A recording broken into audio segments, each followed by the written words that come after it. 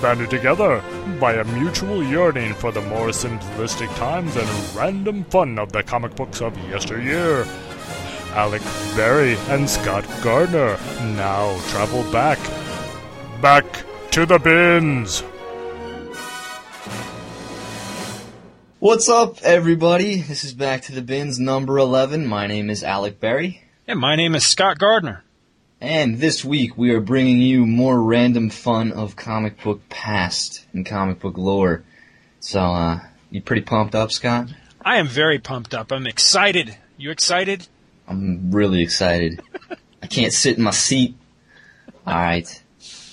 Well, Scott, I'm going to hand it right off to you and you can get down to your book. Alright.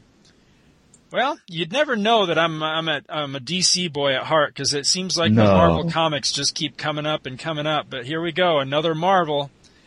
This is going way back to September 1977. This is Nova, or as the cover calls it, The Man Called Nova, number 13. Cover by Ron Validar, which is actually just a pseudonym for comics great Rich Buckler. Why he had a pseudonym, I have no idea. But inks on the cover by Joe Sinnott. Inside, it's a story called Watch Out World, The Sandman is Back. And written by Marv Wolfman, Teen Titans, Crisis on Infinite Earths writer and all that. He writes a good Spider-Man, too. Oh, yeah. Well, this one here is very reminiscent of Spider-Man, I think. He was totally... Well, I'll just say, I think he was kind of aping the Spider-Man formula, or trying to, anyway. I think he was trying very hard to make Rich Rider, the Peter, like a space version of Peter Parker, basically. But... nice art on this one by Sal Buscema. Joe Sinnott is the inker on this one.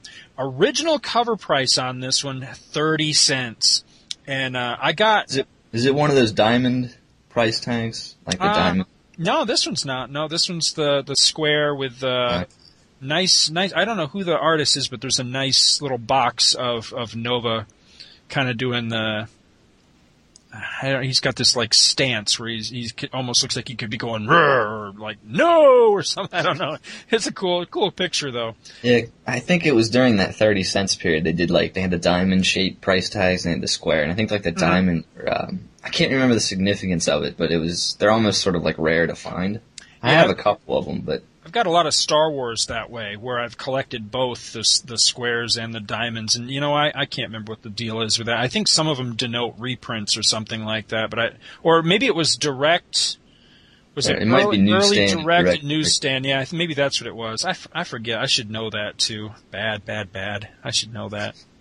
So we start out this issue. Oh, by the way, I think I paid I paid less than original cover price for this. I'm pretty sure, because I found a giant run of Nova, and I mean they're in like unread condition almost. I mean they're beautiful shape for like a quarter. I got almost the whole series. This was a couple of years ago, and I'm just getting around to checking some of them out. But start out this issue, and like I say, very very Peter Parker-ish. Rich Rider, he's in the bank, and he's stressing about, the fact that he's broke and he really doesn't have, very much money in his account and all this, and he's worried about helping his dad with the mortgage and all. And suddenly the Sandman, wearing that goofy green outfit that he wore for a while, it's just a bizarre look for him. He's not wearing the striped shirt like he wore in the Spider-Man 3 movie or anything. Yeah. He breaks in.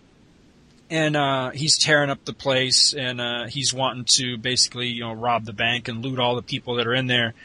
Suddenly, a new crime fighter breaks in. His name is Crime Buster, and this guy looks a heck of a lot like, he's earlier, of course, but he looks a lot to me like Gangbuster that would come along years later in Adventures of Superman, post-Crisis. I think he was also created by Marv Wolfman too, if I remember correctly. So maybe it's not so much of a coincidence after all. But anyway, while he's battling Sandman and his goons, Rich Rider sneaks away and he becomes Nova. So he goes in and he's trying to fight the Sandman, and the Sandman's just mopping the floor with him. And so finally, Nova gets the idea to trap Sandman in a vacuum cleaner. That actually would have been kind of cool. Didn't that happen to Sandman? Yeah, that was his first appearance. I think it was Amazing number 4. That's how Spider-Man defeated him. He sucked him up in a vacuum. Why didn't they do that in the Spider-Man 3 movie? That would have been awesome. It would have been awesome. He traps Sandman in the bank vault, and he figures that the bank vault is airtight, which it's not. Sandman just slips out through some sort of vent in the floor or a drain or something, and he disappears, reassembles himself on an alleyway, and then there's a nice sequence where he's basically beating himself up about, why do I suck so bad, basically, which is kind of cool. I always thought Sandman was a cool bad guy. I didn't think he sucked, but he does, he doesn't ever seem to amount to much, really. None of his plans ever seem to work. In the meantime, Nova and Crime Buster, they kind of, become fast friends and everything, and, Crime Buster thanks Nova for helping him out. And he climbs a rope ladder up to this very strange contraption of his. It looks like one of those egg chair type of thing. I don't know if you know what I'm talking about. Back in it was the 60s or 70s, they used to have these big chairs that look like an egg or something. He's got one that flies, so it's a really weird looking, I guess it's supposed to be like his version of like the Batcopter or something, but it's just like this flying egg. It looks really bizarre. So Nova, he's late for school. He flies in, and he joins his psychology class, already in progress and everything. And I don't really know too much about like his supporting cast and everything, so I was a little bit just kind of breezed through this part because it was just a lot of exposition with his friends and supporting cast and all this. So we get to, we go back to Sandman. He returns to his apartment, and there's a guy with a very thick German accent waiting for him. And, Sandman had been beating himself up the whole way back, just really down on himself about, nothing he ever does works out or whatever. He walks in on this guy, and right away he's wanting to pound the guy. What are you doing in my apartment kind of thing. And the guy introduces himself as a psychologist, and he wants to basically help Sandman figure out, why is he such a loser, and get him to improve himself, basically.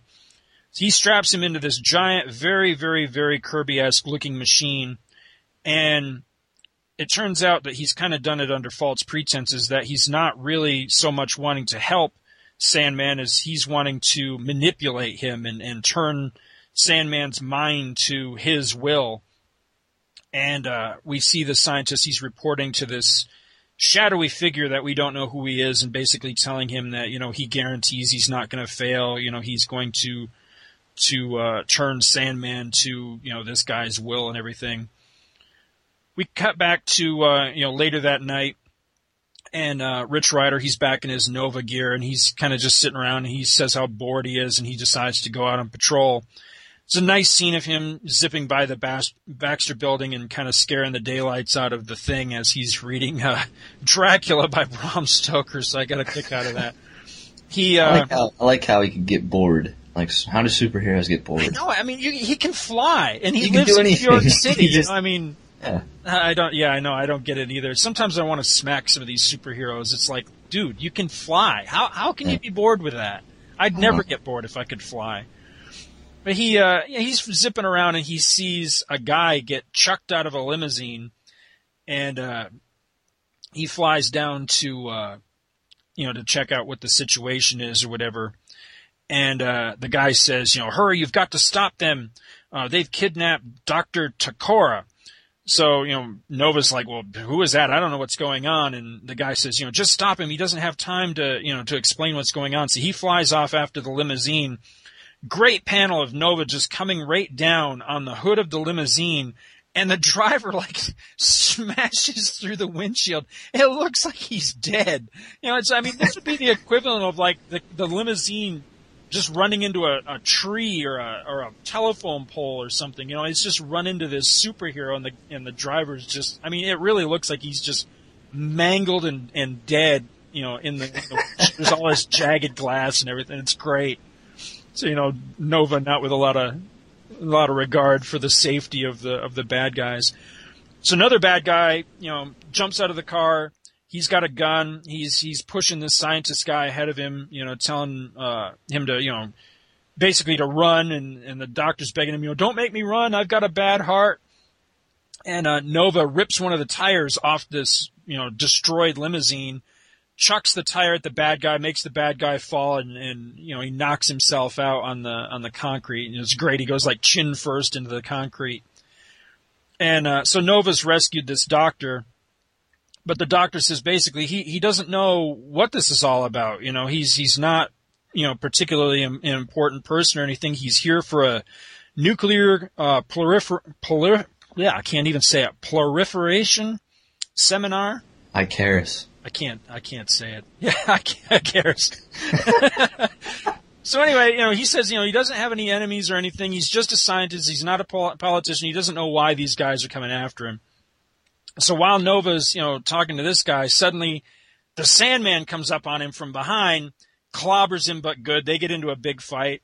Sandman knocks him, clear out into the, I guess this is supposed to be the Hudson River. I don't know, one of the rivers around New York. Nova, flies back out of the water. It's just a big tussle between the two of them. Well, it turns out that the Sandman's being totally controlled now by this German scientist, and it was the German scientist that wanted to capture, or psychologist, I meant to say, the German psychologist. He wanted to capture this scientist guy, this Dr. Talar, whatever his name is. So, he's manipulated Sandman to do his dirty work for him. And we go back to the German psychologist's giant laboratory, and they've got Nova strung up in this big elaborate Batman TV series looking death trap type of thing. And the psychologist guy, he has Sandman secure the captured scientist, and then he has Sandman strapped back into his big mind whammy machine thing, and he's doing even more manipulating on him and everything, really just totally putting Sandman completely under his power now. And then at the end of the issue, for some reason we don't know yet, he sends Sandman back out on another mission to kidnap another person, and it turns out to be one of Rich Rider's classmates from his psychology class. And so we end the issue where, Nova's helpless in this death trap, and Sandman's reaching in through the window to grab this classmate of Rich Rider, saying, "All right, punk, I'm here to get you, and anybody who tries to stop me dies." And that's pretty much where we end. And it was fun. It was lighthearted. It was goofy. It was more or less the kind of comics we said that that we wanted to talk about. But also, I have to be brutally honest and say, if this was what Nova is like or was like, I can kind of understand why maybe the characters had such a rough history and not really seem to have amounted to much and has. Well, I wouldn't say that. The current series is really, really good. Oh yeah, and I've heard good things about that. But I mean, prior to that, he's had such a spotted history, had such, I don't know, maybe that's unfair, but. Well, he's kind of always been classified as like Marvel's Green Lantern in a way. So, I mean, he hasn't really had a great, reputation from the get-go. I don't know, like from what you described that issue, I think it'd be I think I'd enjoy reading it. Like, I enjoyed it. Yeah. Yeah, I'd actually like to read, like, that series. It's funny that he's not somebody that I hold in higher regard anyway, because strangely enough, some of the first Marvel comics I can ever remember seeing as a kid, beyond the stars, Spider-Man and Captain America and all that. I remember going to a public library when I was a kid, and they had an issue of Nova, an issue of Omega the Unknown, and an issue of, I think it was Tuma Dracula or something like that. And for some reason, those three, they always stood out in my mind. They made such a big impression on me because I think that was the beginnings of, remember when you first got into comics and you started to realize that there was like such a vast universe? Yeah, there's more than just Superman and Batman and Spider-Man. That there were all these other characters, and so they lived in such vast universes, and there were all these other characters that you had just never seen or heard of, and beginning to explore all that. So actually, Nova would have been one of the first inklings of me that wow, there's much more to this universe than just the main guys that you heard of. So I guess he should have a bigger spot in my heart, I guess. But I don't know. I don't dislike him or anything. He really does. It does seem very transparent to me that he was intended or they were trying very hard to make him the spacefaring version of Spider-Man, and I don't know, somehow that just never clicked with me personally. I don't know why that is, but anyway, it was fun. I enjoyed it. It could also be, the Spider-Man model works so well, maybe they try to cash in on that twice, Mm-hmm. I don't know, it sounds interesting. I'd like to get an essential of Nova at some point and read it, Oh, I know there is one. Yeah, there is one, so I will have to check that out. But it doesn't sound too bad. And I like the Sandman at the end, like, all right, punk, I'm gonna get you. That sounds hilarious. It's a great line. So what do you got? All right, I got a book. First of all, I have to thank somebody for sending it to me, Mr. Matthew Burden from over in the UK. Hello, Matt. He listens to this show. He sent me this book called Crimson. It's issue number 2. It's published by Wildstorm. It is cover dated June of 1998. Is this got some George Perez stuff in it? No, this is written by Brian Augustin and pencils by Humberto Ramos with inks by Sandra Hope. Ah. So, this is a vampire book. I believe it runs maybe 20-some issues, and Matt kind of described it to me as a kind of like a coming-of-age tale of a young kid whose name happens to be Alex. Kind of weird. But his name is Alex Elder, and when we pick up in this issue, he is lying kind of in an alleyway as the sun starts to rise, and he's kind of in denial of something he's just recently undergone, which is being transformed into a vampire. It turns out in the first issue he was attacked by a group of rogue vampires that killed his friends and transformed him. And now, since he's in denial, he's just lying in this alleyway as the sun's rising, and he's basically just going to let himself get killed. But in the nick of time, this person that saved him from these rogue vampires to begin with, going by the name Echimus, turns up and drags him out from the sunlight and, takes him into hiding. And, he basically tells him that, you have to get over it, and you have to start realizing what you are now, because you are, he basically calls him a chosen one, to be kind of like the last evolution of the vampire species. And he's going to play a big role in the future. So, this Echimus, he basically cuts himself open and gives Alex his blood to kind of like strengthen him again. And then we go to Alex's family, where, he's disappeared. They don't know where he is. They think he's probably dead.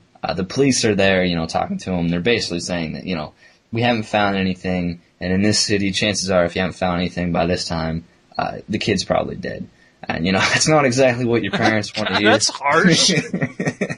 But there's this one detective who, he doesn't want to be that cold, so he basically kind of, as the other detectives walk out, and they're kind of just like, yeah, the kid's dead, whatever. It was probably like shift change at the police department, or it's like a 2-for-1 sale on Munchkins at Dunkin' Donuts or something. They just don't feel like hunting for this kid. Man, that is harsh.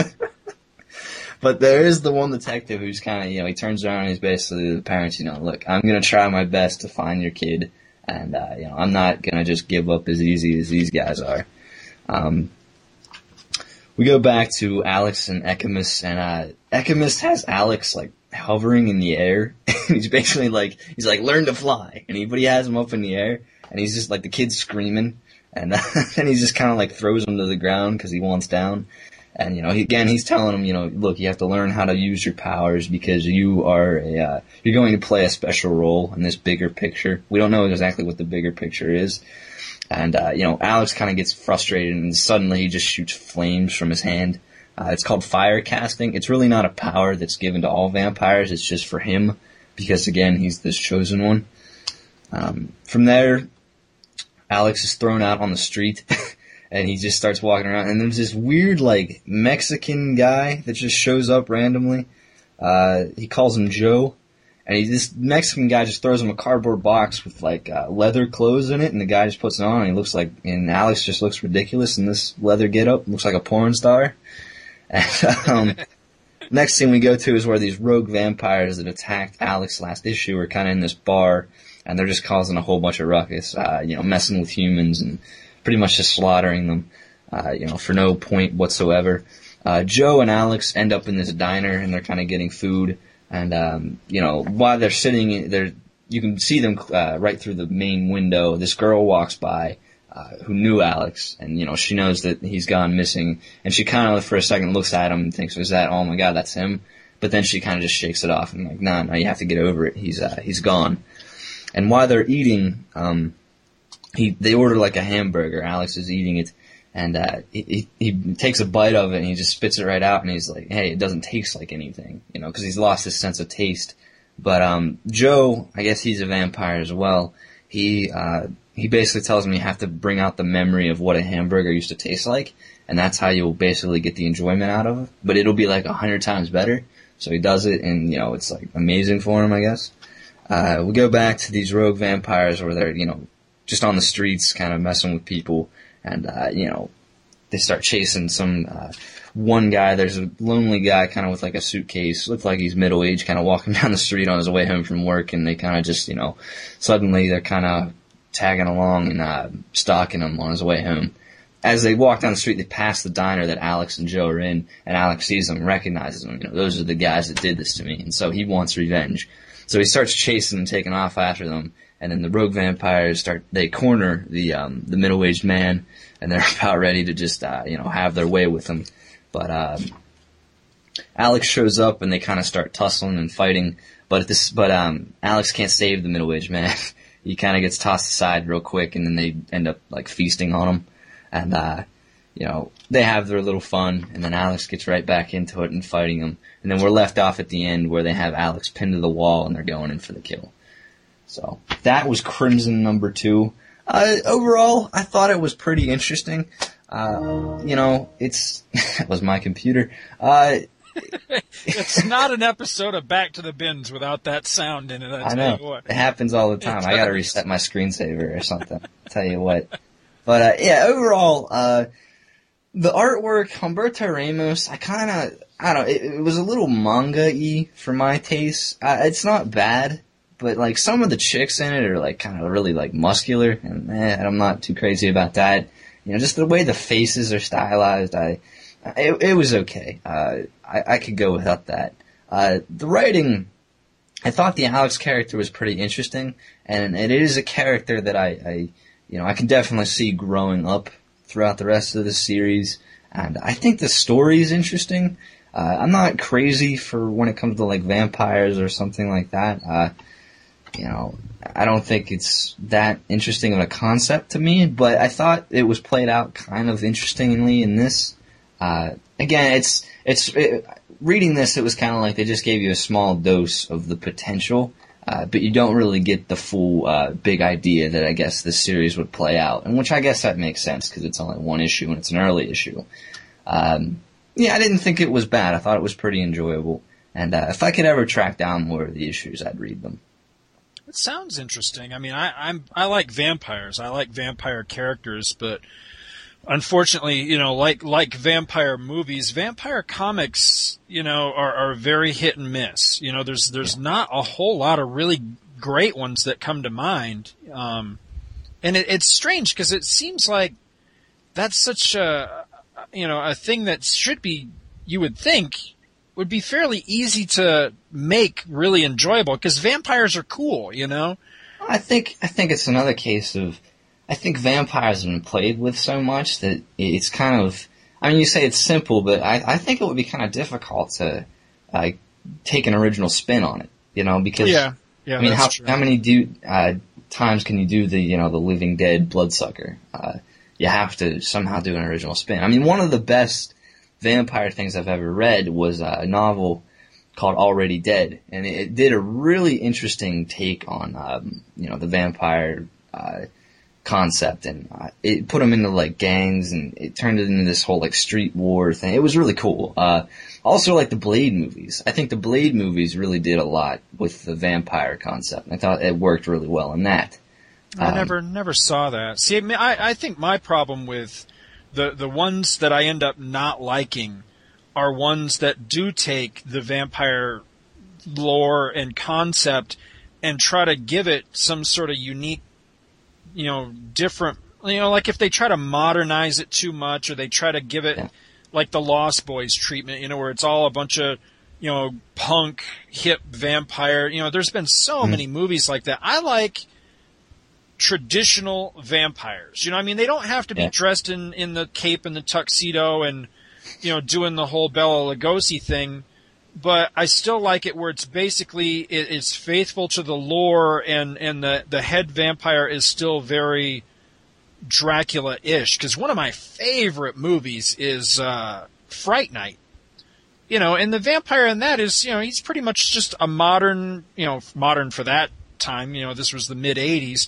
He looks like a regular mid-'80s guy, but he's very regal and he's very Dracula-ish. Especially, when it's revealed that he is, like this Lord vampire. So I like that take. And, and I think there's still something to be said for, Dracula era vampires too. These vampires that, you find out have been around for hundreds of years, secretly feeding on people and, moving from place to place. And I like that too. I thought Tomb of Dracula was a great book. It's a little wordy, but it's a lot of fun, but. I think with this, the Crimson, it seems like it's taking sort of like an older concept, like a what am I looking for?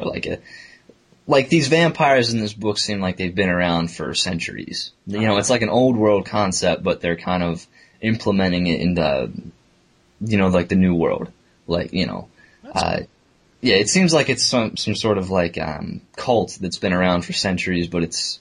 Now it's in our world. I thought it was interesting. I just think with vampires, you do. I can see your point, but I think you do have to take an original spin on it at some points too, because how many times can you do the same thing over and over? But again, I love the character of Morbius in Spider-Man, so and he's kind of the traditional.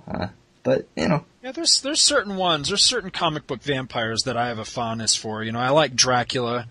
Although, my favorite version of Dracula was the one that they had in the X-Men.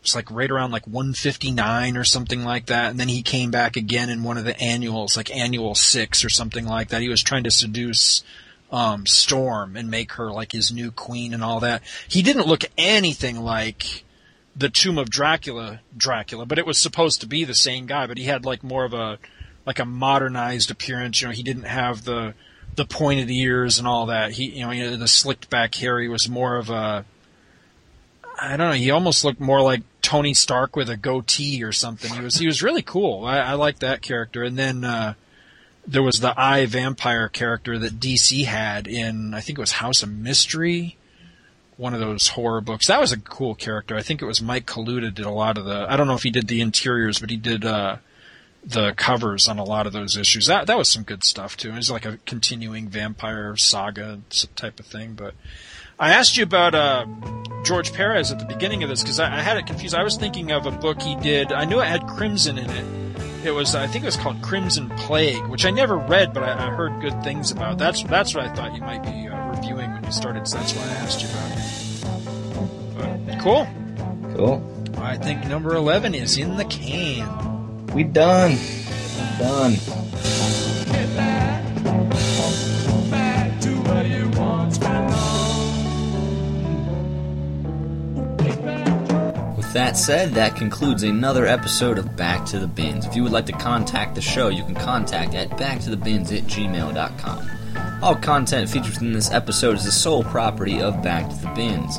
No rebroadcast or retransmission of this content is permitted without the written consent of Back to the Bins. Back to the Bins is an Alec Berry, Scott Gardner production, copyright 2009. Please join us again next week, and we will travel back to the bins.